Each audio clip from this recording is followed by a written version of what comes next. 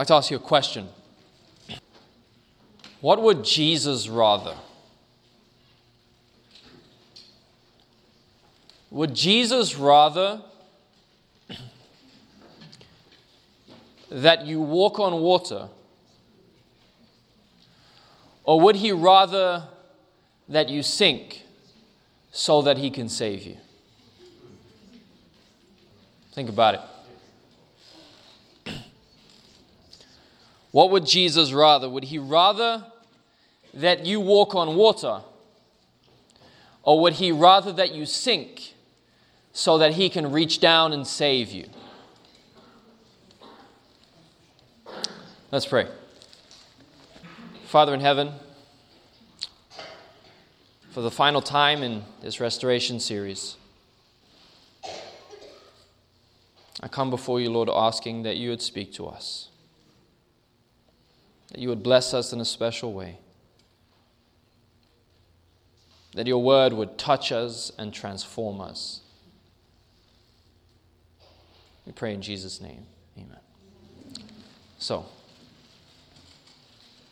would he rather you walk, or would he rather you sink? Matthew chapter 14, the Bible says in verse 22, "And straightway Jesus constrained his disciples to get into a ship and to go before him unto the other side, while he sent the multitudes away." How many of you think that Jesus would rather you walk on water? How many of you think that Jesus would rather you sink so that he can save you? How many of you just aren't sure yet? Anyone? "And when he had sent the multitudes away, he went up into a mountain apart to pray, and when the evening was come, he was there alone. But the ship was now in the midst of the sea, tossed with waves, for the wind was contrary. And in the fourth watch of the night, Jesus went unto them walking on the sea. And when the disciples saw him walking on the sea, they were troubled, saying, It is a ghost, and they cried out for fear. But immediately Jesus spake unto them, saying, Be of good cheer, it is I, be not afraid. And Peter answered him and said, Lord, if it is you, then bid me to come unto you on the water. And Jesus said, Come. And when Peter was come down out of the ship, he walked on water to go to Jesus. But when he saw the wind boisterous, he was afraid, and beginning to sink, he cried, saying, Lord, save me. And immediately Jesus stretched forth his hand and caught him and said unto him, O thou of little faith, why did you doubt? Jesus says that the reason that Peter, listen to this language, began to sink. Have you ever seen anyone begin to sink before? Normally it's just straight down. The reason why Peter began to sink is why? Because he doubted. So flip the script. If Peter was faithful, what would he have carried on doing? He would have walked on water. I think that God would rather you and I walk on water. The thing is, if we try and we doubt and we stumble and we fall in, he's just a cry away from saving us. You know what the Bible doesn't say? How Peter got back on the boat. Now, sure, Jesus could have fireman carried him back. Maybe he said this on the way. Peter, why did you doubt? Something tells me he learned his lesson. Something tells me that night, Peter realized that with Jesus on his side, he could do anything, even the impossible. I think that Jesus wants you and I to learn how to walk on water. Now, this does not take away from his ability to save us. But I mean, how do you see this playing out? Peter is picked up, walks a little bit, sinks again, Lord, save me. He's picked up, walks a little bit, sinks again. Lord, save me. I mean, how many times do we go through that experience where Jesus reaches down and pulls us up, and reaches down and pulls us up, and reaches down and pulls us up? Now, I don't think that his hand is too short. I don't think that Jesus gets tired of saving us. Can you say amen? Amen. But I think he wants us to learn to walk. I think he wants us to learn to walk. So how? How do you walk on water? Jesus says by faith. What does that mean? What does it mean to simply walk by faith? Let's go a few chapters over to Matthew chapter 17. In Matthew chapter 17, the Bible says in verse 20, "And Jesus said unto them, because of your unbelief, for verily I say unto you, if you have faith as a grain of" what? "Mustard seed, ye shall say unto this mountain, remove hence to yonder place, and it shall remove, and nothing shall be impossible to you." What's a greater miracle, to walk on water or to move a mountain by the words of your mouth? It's a close call. It's a tie. Both of them are impossible without Jesus, but certainly possible with him. A mustard seed. If you have faith, Jesus says, as a mustard seed. You guys have seen a mustard seed, right? Tiny. If you have faith as a mustard seed, Jesus says you can move mountains. Now, I don't have a mustard seed, but let's say I did. Let's say there was a mustard seed in my hand right now. Let me ask you a question. What happens to that mustard seed if I keep it in my hand? What happens to it? Nothing. Why? Why won't the mustard seed grow in my hand? Why? Because it's not getting the nutrients that it needs to grow. Where does it get the nutrients? From the ground, from the soil. The seed, in order to grow, has to first be buried. Oh, you didn't hear me. The seed, in order to grow, has to first be buried in the ground. Anyone here ever done any agriculture? Even the slightest bit? Like even just like let the sunshine shine on the plants and not get in the way? That's agriculture 101, right? It needs sunlight. I remember when I was a kid, how old was I? Maybe 6. My mom got me some flower pots. I don't know why. I think she got herself some flower pots. But she got me some flower pots and some seeds. And she said that we were going to grow them at my grandma's house. And so we put, I think 6, maybe 8 flower pots on the windowsill outside. And we made sure that they were all right next to each other, that they all got the same amount of sun. You know, everything that was in the pot was similar to the next pot. I watered them as equally as a 6-year-old waters anything. And after a while, I realized something. Some of the seeds were growing. Some of them began to sprout up. Some of them didn't. And I thought to myself, why? I mean, they all had the exact same environment. It was the same sun that shone on them. It was the same nutrients in the soil. They received roughly the same amount of water, give or take a couple liters. Why is it that they didn't grow the way some of the others grew? Anyone know why? There's a failure rate with the seeds, that's why. There is a failure rate with the seed, and the reason why is because some seeds just don't grab hold of the nutrients.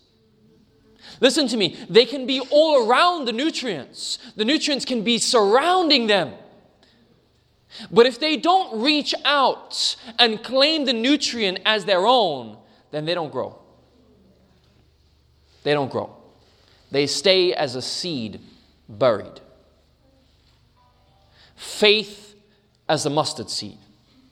Jesus said, if you really want to grow, listen to me, it's not enough to just be around that which is good. It's not enough to simply show up and listen to the word of God. Have you ever heard Matthew chapter 13? Another agricultural chapter. Everyone's listening. No one's growing. Except those that have dug up the soil. Except those that have prepared a place for the seed, for the word in their heart. Are you laying hold to the nutrients that are around you? You see, this is what happens. We have these series. It's great. We have these mountaintop experiences. Maybe it's not great. That's okay as well. But we have these experiences where we're like, wow. Spiritually, I'm immovable right now. On top of the world. Crazy faith. And then we slip back into everyday life. Now, you can't avoid the everyday life, right? I mean, you can't have restoration forever. That's called heaven. We have to work a little bit more before we get there. But it's not enough to just be here. You have to try and take it in. You have to reach out and claim the nutrient as yours. The Word of God is that nutrient. Are you reaching out? Let me use a Bible character for this example. Go with me to Colossians chapter 4. I'm not hearing many pages turn, so I guess you didn't bring the Bible. But that's fine. It's a concert, I guess. Colossians chapter 4 and verse 14. Paul is saying goodbye at the end of the letter. Look what he says in Colossians chapter 4, verse 14. Luke, the beloved physician, and Demas greet you. Now, this is not a shocking verse. There's nothing in here that's extraordinarily exciting. But I want you just to make note of the two names. Luke, the beloved physician, and Demas. How many of you ever heard of Demas before? Demas? Well, he comes up again a couple books later. Just after Hebrews, we have the book of Philemon or Philemon.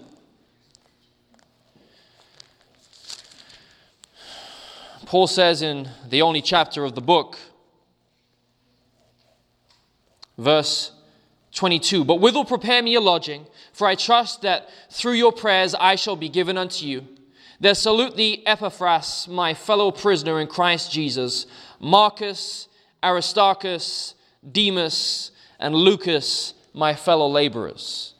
Paul mentions Luke, and once again he mentions Demas. These are Paul's friends. These are his co-workers. These are his guys. I want you to go to 2 Timothy. 2 Timothy chapter 4. Paul's finest, or at least final, letter. "For I am now ready," 2 Timothy 4 verse 6, "For I am now ready to be offered, and the time of my departure is at hand. I have fought a good fight. I have finished my course. I have kept the faith. Henceforth there is laid up for me a crown of righteousness, which the Lord, the righteous judge, shall give me at that day. And not to me only, but unto all that love his appearing. Do thy diligence to come shortly unto me, for Demas has forsaken me, having loved this present world, and is departed unto Thessalonica." Demas. Demas was the guy that was always around the guy. Demas was the one that grew up surrounded by the spiritual nourishment. Demas was the one that heard testimony after testimony after testimony of how the Lord's mighty hand was seen time after time after time. But Demas didn't reach out. Demas was content with being a fellow worker, a fellow laborer.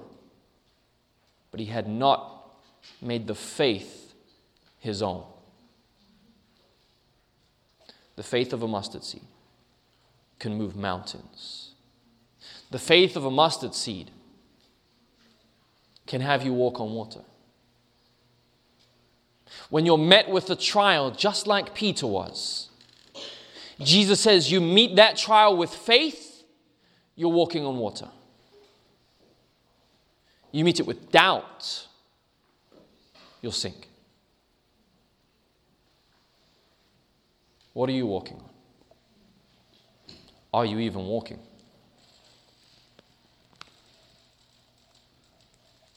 Jesus would rather that you learnt to walk on water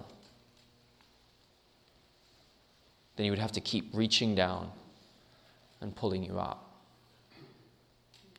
Walking on water sounds great right about now. But I think I've cried out, "Save me," more times than I can count. I want to share with you this final piece of encouragement. It's taken from a book that I love dearly called Desire of Ages. If thou canst do anything, have compassion on us and help us. How many a sin-burdened soul has echoed that prayer? And to all, the pitying Savior's answer, if thou canst believe, all things are possible to him that believeth. It is faith that connects us with heaven. It is faith that brings us strength for coping with the powers of darkness. In Christ, God has provided means for subduing every sinful trait and resisting every temptation, however strong. But many may feel that they lack faith, and therefore they remain away from Christ. Let these souls, in their helpless unworthiness, cast themselves upon the mercy of their compassionate Savior. Look not to self, but to Christ. He who healed the sick and cast out demons when he walked among men is the same mighty Redeemer today. Faith comes by the word of God, then grasp his promise. He that cometh to me, I will in no wise cast out. John 6:37. Cast yourself at his feet with the cry, Lord, I believe, help thou mine unbelief. Listen to these words. You can never perish while you do this. Never. You can never perish while you do this. It's your golden ticket. It's your entry pass into the kingdom of God. Throw yourself at the feet of Jesus and with all your heart, Lord, I believe. Help my unbelief. You can never be lost. With this prayer on your heart, you will never be cast out. Never. Friends, we're going to walk on water on our way to the kingdom of God. We may sink along the way, but we have a Savior in Jesus Christ. We have a Savior that if we just cast ourselves at his feet and plead for his mercy, he will never tire of saving us. The gates are open. The path is laid before us. Let's walk. Let's reach out. Let's take the power that's available to us. Take the nutrients that are all around us. Let's feed those that are lacking. Let's build up the kingdom of God. If you believe this, if this is your prayer, then we'll see you in the kingdom. This media was brought to you by Audioverse, a website dedicated to spreading God's Word through free sermon audio and much more. If you would like to know more about Audioverse, or if you would like to listen to more sermons, please visit www.audioverse.org.